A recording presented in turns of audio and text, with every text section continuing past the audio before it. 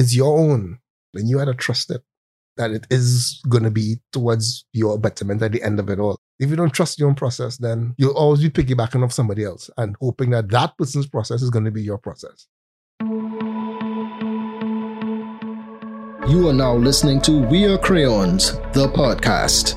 Conversations with Trinidad and Tobago's creative thinkers and makers. We'll delve into their processes, their struggles, and what drives them to execute continually as creative individuals. I'm your host, Danu McNichol. Do enjoy. Raul Morel, welcome to the show. Thanks for your time. Thank you. Right, Good to be here. So Raul, tell us who you are and what you do. I delve in a bit of the creative. I've been doing so since mid-90s while in college. If you're creative, you know you've done this span of doodling to drawing to graphic art to graphic design and then creative design and then art design and art direction and the whole gamut. One of my later appointments would have been team lead within the digital space. So, working with kids 20 years your junior, but way advanced. Yeah. And you were at that age. Yeah. I mean, we were in our space at that time and we were doing stuff that we thought were fast. It was like, I want to go back into your childhood to paint a picture of what helped form the person that you are today. Were you surrounded by creative influences? Or is that something that you had to find on your own and then you honed? Kind of walk me through that. I think I was surrounded by creativity from birth. My dad is a musician. My mom was a seamstress.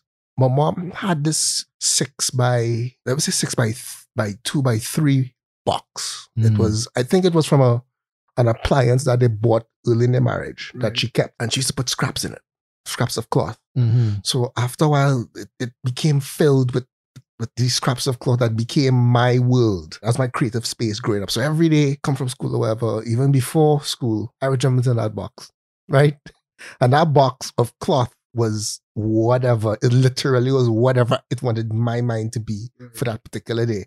My dad was also a taxi driver. So I would mimic him. I would spend hours driving in this box as a bus. It was huge in my creative process as a kid. That's how it was growing up. And then my dad was into music. He played double bass and pan, specifically double second. He was also an arranger. So, he did a lot of arrangement with pan and jazz music and that sort of stuff. So I grew up in that cycle as well, playing around pan and drums, which I eventually picked up later on. Okay, I didn't know that. I'm a drummer. I also almost became a professional drummer. Wow. I had no clue. Yeah. So when you finished school, did you have a particular career in mind to say, so this is what I want to pursue, or did you have to find your way through that before you settled on one thing? I think most of us find a way. When I was in my teens, because I was into cars and specifically Porsche, I bounced up Andy Warhol by pure accident because he did an art car with Porsche and he dabbled, he said, oh, Andy Warhol, and then all of a sudden you're Andy Warhol guy. Similarly with people like Peter Minshall, for instance, here. Right. You grow up, you see Tantan and Saka Boy, it's like suddenly I'm a Minshallite. I'm a Minshallist. But on the flip side of it, you saw somebody struggle some of these people went through, and you're like, do I want to be that person struggling in a creative space? Right. And then you had your parents who's like, well, do something with your life. I mean, they gave me a lot of space to do what I want. But at the same time, Daddy was like, so what are you doing? What are you doing though? So you put it aside, and so I followed a degree in IT. Right. Did my bachelor's and stuff. But it always came back to something in the creative space. And by creative, I meant music, art, design, fashion. You'd fall somewhere back into that thing. When I was in college and I was doing my degree in my second year, I met one of my mentors, a guy called Duriata. And I was doing a course that required designing a t-shirt. And then I went to Duri. I need to get this converted digitally. And then he was like, well, sit down, fix up, try your best. It was supposed to be a half-hour session with him. I ended up spending the whole day in front of the screen. And that was it. It just bellowed. So what was your first job really within the creative space? My first job within the creative space, I worked for a company called Bordercom International, initially doing web design for them. But then they made me a teacher within within the web development side of it. And I also became the art director. Graphic work is all about solutions to problems. So the problem was back then, there were so many different courses that the company that they wanted to display, but they wanted to do it effectively because their competitors were doing stuff with the agencies, the big boys, and putting out, and they wanted that same look and feel, but they didn't have the pocket. So yeah, it was a challenge. How did you progress? Is it that opportunities arose out of doing one thing, or you had to make your own way to get to where you wanted to be? A bit of both. Just to go forward to 2001, I had just finished an attempt of a company with a guy called Miles Abraham, who now runs Simply Intense. Right. We had a company called Soapy Frog. Okay. Right. Interesting. Yeah, Soapy Frog. We tried something for about a year, but we were young. It didn't happen. But good experience in terms of learning on your own. Right. And then at a different level, when you speak to other creative directors and other directors, like you could call their name and name drop, and it's like, and they're like, so you did that? Yeah. Okay, but then we need to talk because A, B, and C, and an opportunity is coming, and I think you are good for this team, and blah, blah, blah, blah. And that's how it developed. That's how it progressed. Some opportunities were good, others were not so good, and then you realize probably need to be on your own for a while and do the single journey. And okay, so you stepped out on your own. How did you handle the challenges of doing that? Being part of a structure in a creative space where you have a AD or director, then you have your seniors, and you have your CDs and that sort of stuff. It's a collaborative thought process going forward, as opposed to working on your own. You have to be very critical of yourself. You have to be mentally strong to criticize yourself and say, okay, we're not here yet. We need to go again. That conversation with yourself is not an easy conversation because on one hand, most times you're working with deadlines. If you're single, you're going up against the agency style, which is a bevy of artists. Your clients don't want to hear that it's just yourself doing this. They just they need to get results. And I think a lot of creative people who go on their own, unless there's a person next to you who can honestly give you that, like, nah, that font no, go again, roll. Unless you have that person there, you go down a road where you think, well, yeah, I'm sliced bread, where you're still flour, you know? And then you hit a wall. Right. You hit a wall where it's like, and then you ask the question, how come I didn't see the fact that my work was slipping all this time? How come I didn't see this then? At that point, you need to have that very uncomfortable conversation. I had a conversation very early with myself. So I knew there's some clients, there's some jobs I say, yo, not I'm not able to do it, but simply what you need, it's not within my space. Here's a name to go to.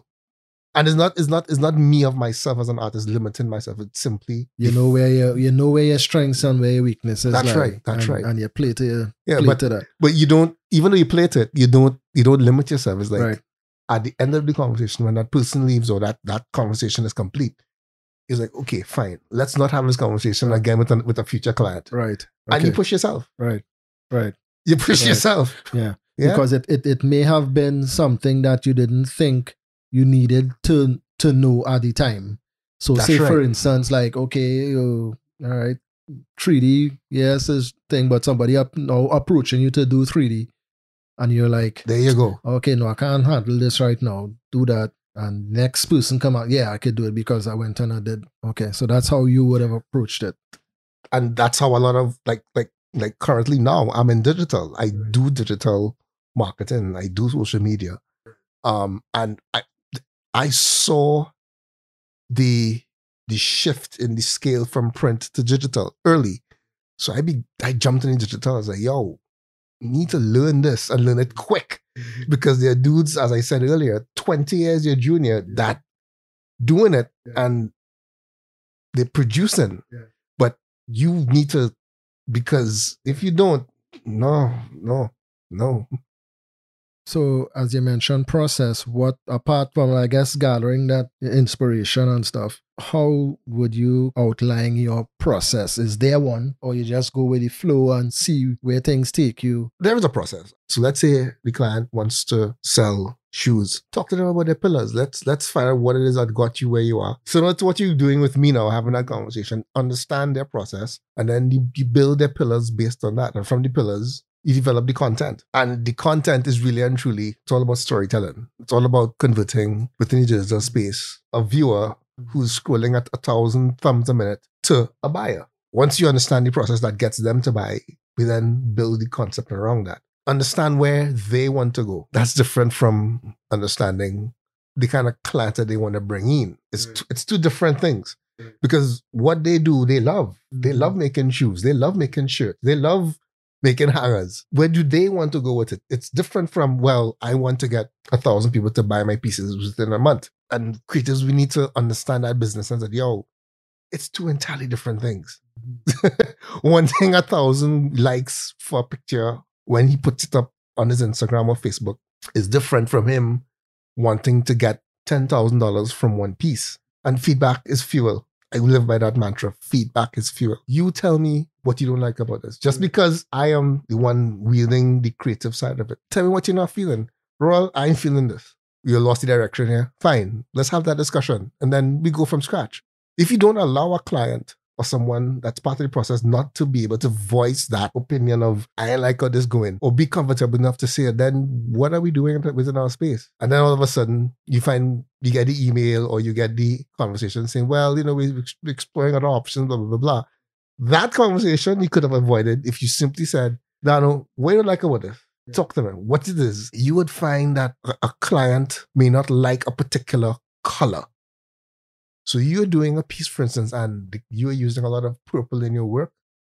If you don't have that discussion about what really and truly they're looking for, you find that they would never tell you. They would, as far as the client is concerned, the client is saying, you're supposed to understand, I don't like purple, Yeah, but unless you have that conversation, it's like, Dano, what is you don't like about this? Talk to me. He's like, I need boy roll. You see that purple? It's right in my boy. Mm-hmm. And boom, fine, let's change it to yellow. Or plum. Plum, you like plum, which is really purple. Yeah. You want to go with plum? Yeah, I prefer plum. All right, fine. That's interesting. Yeah, that's make the logo bigger. Make the logo bigger. All right, cool. Mm-hmm. Mm-hmm. So, pet peeve. People who stay long after the traffic light turn green. Sorry, you see that, Dan? Wow. Horse, light turn green. Okay, look left, look right, go. You did ask.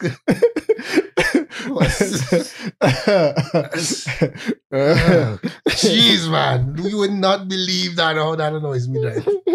And I'm not a rushful guy. I not me do quick, must have now. But somehow that specific act of light and green, 1,000, 2,000, 3,000. Go.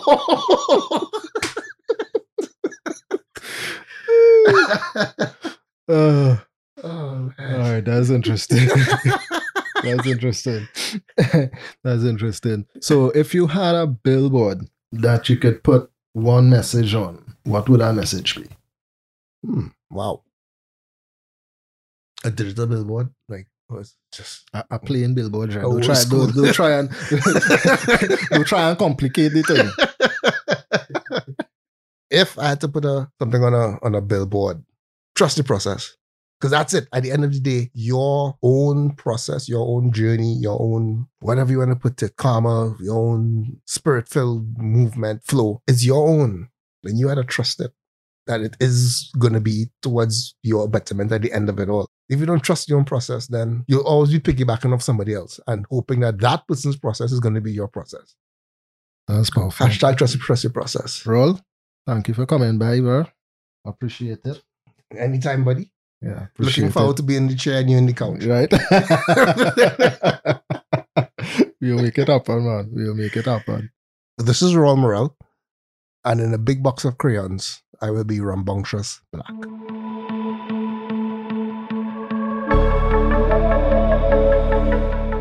Please share this episode with someone who would find it valuable. And if you haven't yet, Subscribe to the show now on Apple Podcasts to get new episodes as they become available. Also, please leave us a review on iTunes. It will help us reach other listeners just like you. Find additional content on abigboxofcrayons.com. Follow us on Instagram at abigboxofcrayons. The We Are Crayons podcast is a production of A Big Box of Crayons. All rights reserved.